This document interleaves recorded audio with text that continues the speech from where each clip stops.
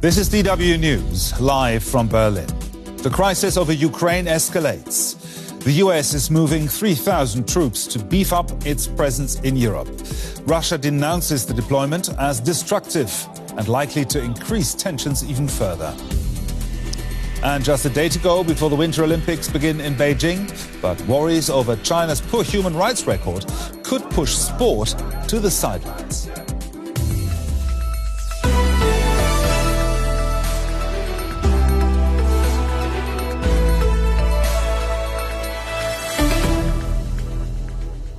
I'm Gerhard Elfers. Welcome to the program.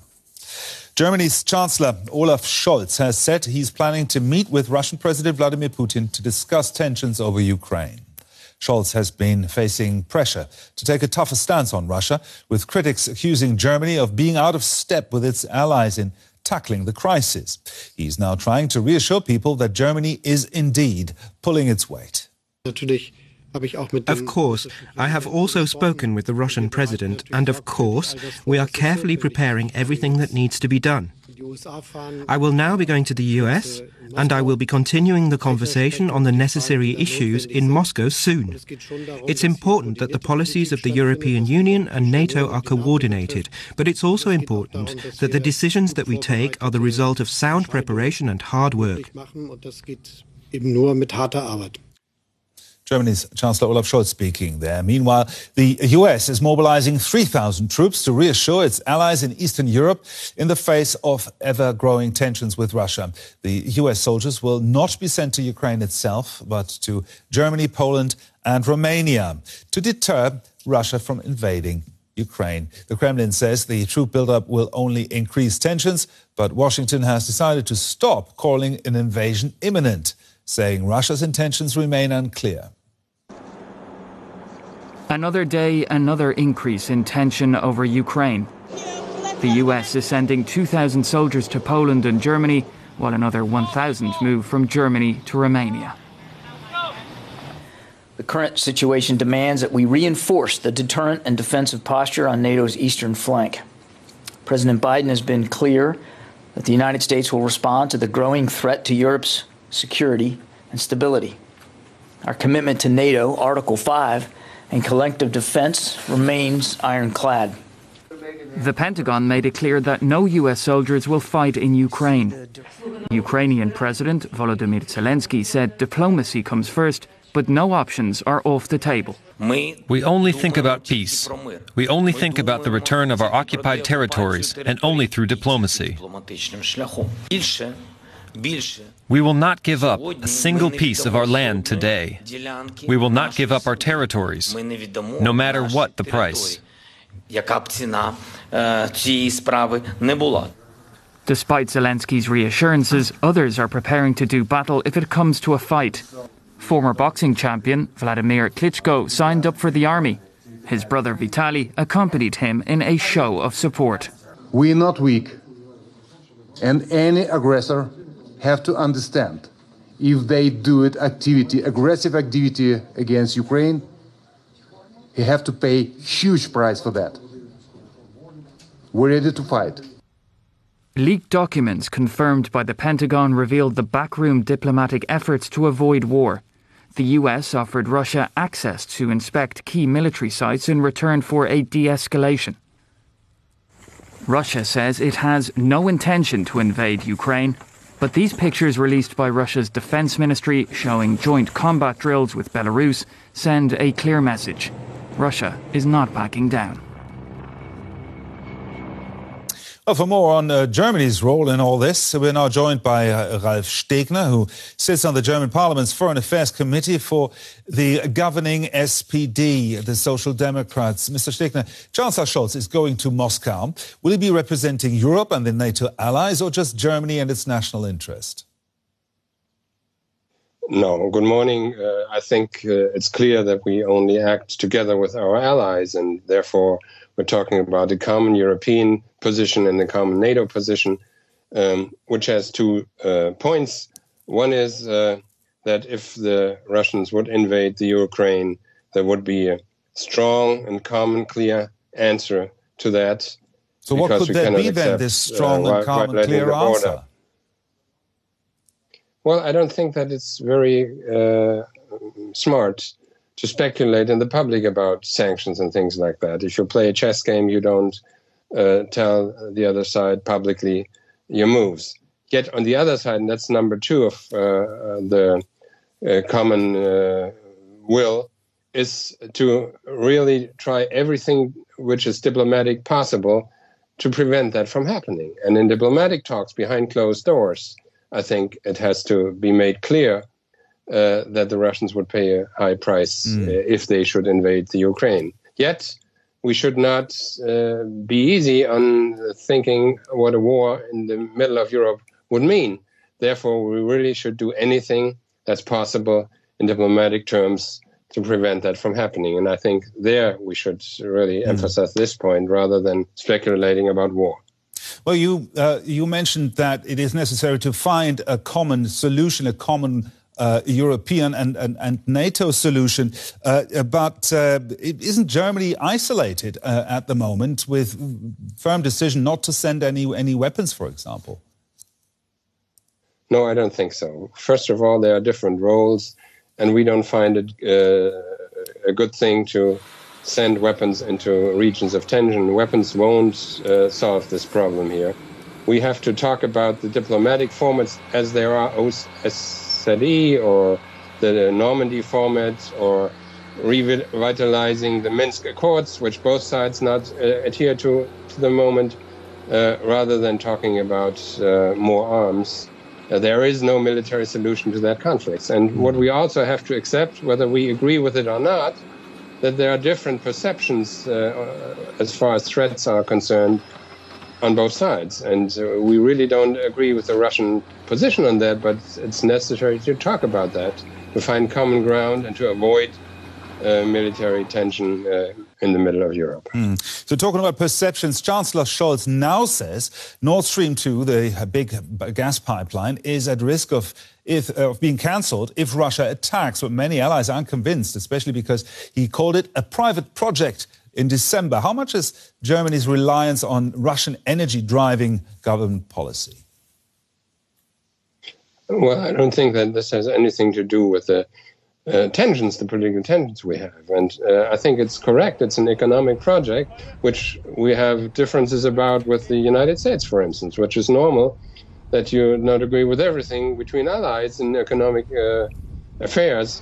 Yet, I don't think it's a good thing to speculate about how the sanctions would be.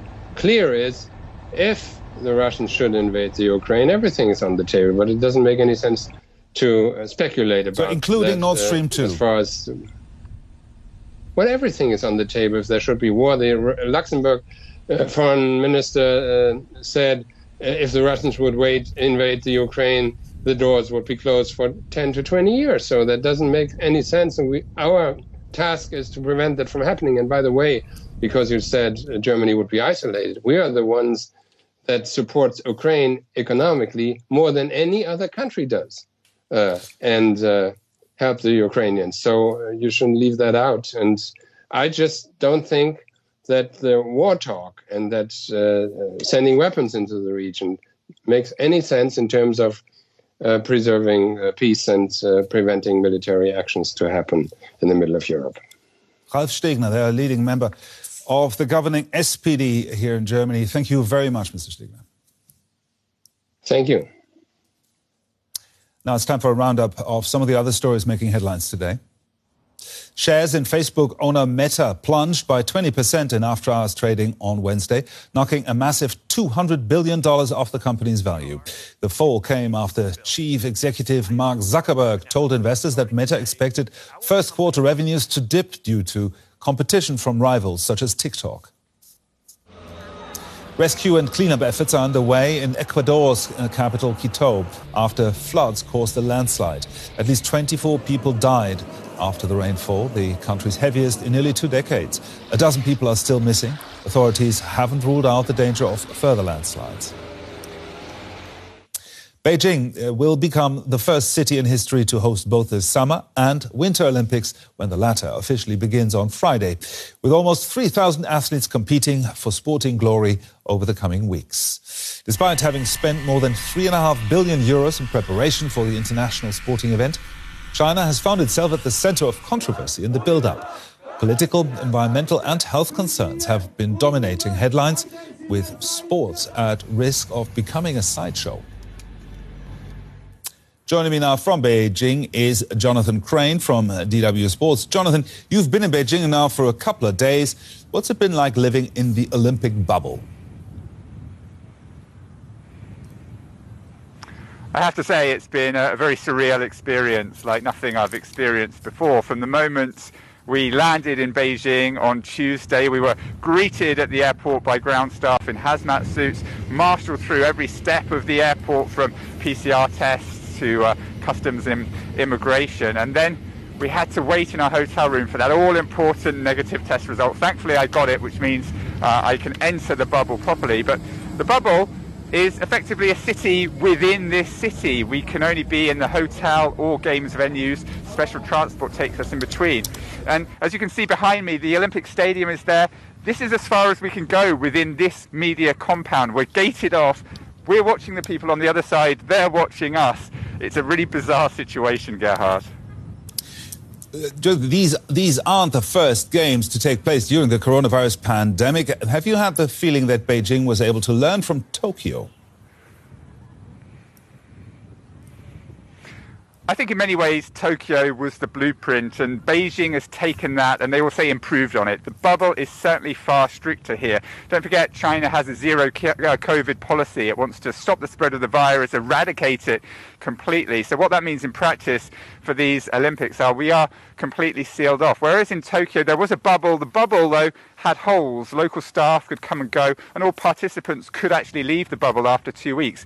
We have to be within it for the entire time of the Olympics. We're closely watched. It's impossible to leave it, really. We're sealed in at our hotel. It's gated off. It really hits home. That gate only opens to allow transport to come and go. And IOC President Thomas Bach today, they've been having their big meeting today. He was talking about the Olympic ideals and Olympic values, and he said the Olympics is about always building bridges, never erecting walls. Well, I think the irony of that probably hasn't been lost on the people here. Now, especially for the athletes, how has it been for them to prepare under these conditions? Yeah, absolutely. Not only have they had to worry about preparing for their event, they've also been very worried about the coronavirus. Athletes we spoke to before they came to Beijing were terrified of testing positive once they got here, even though they would have had 2 negative tests to arrive. China has a higher threshold for coronavirus tests, so they were really worried about testing positive and being in an isolation facility. And that really was underscored last night. The Belgian skeleton racer Kim Meilemans posted a really emotional video on Instagram. She was crying because she tested positive when she arrived. She was in an isolation facility, and then she thought after testing negative she was going to be allowed back into the Olympic Village. Unfortunately, that wasn't the case initially. She was taken to another facility. She didn't know what was going on. Eventually, after posting her video, which got a lot of attention, she was then taken to the Olympic Village and is in a separate isolation room in the Olympic Village. But really, other athletes will be looking at her and thinking, I hope I don't end up in that situation. It's a really precarious situation for them. 4 years of hard work potentially could be down the drain. Jonathan Crane from Beijing. Thank you, Jonathan. A major snowstorm is causing widespread disruption in parts of the United States at the moment, but some are reveling in this cold weather. This polar bear in a Chicago zoo can't seem to get enough of the fresh, powdery stuff. Hudson, as he's called, is clearly in his element. The state of Illinois and parts of northern Indiana are expecting up to 45 centimeters of fresh snow by the end of Thursday. Clearly enjoying himself. You're watching DW News. Here's a reminder of the top story we're following for you. Germany's Chancellor Olaf Scholz has said he will meet with Russian President Vladimir Putin to discuss tensions over Ukraine. And the US, at the same time, is deploying additional troops to Europe in a show of solidarity with Ukraine and its NATO allies. That's it from me for now. Rebecca Ritters will have an update for you at the top of the hour. I'm Gerhard Elfers in Berlin. Thanks for watching.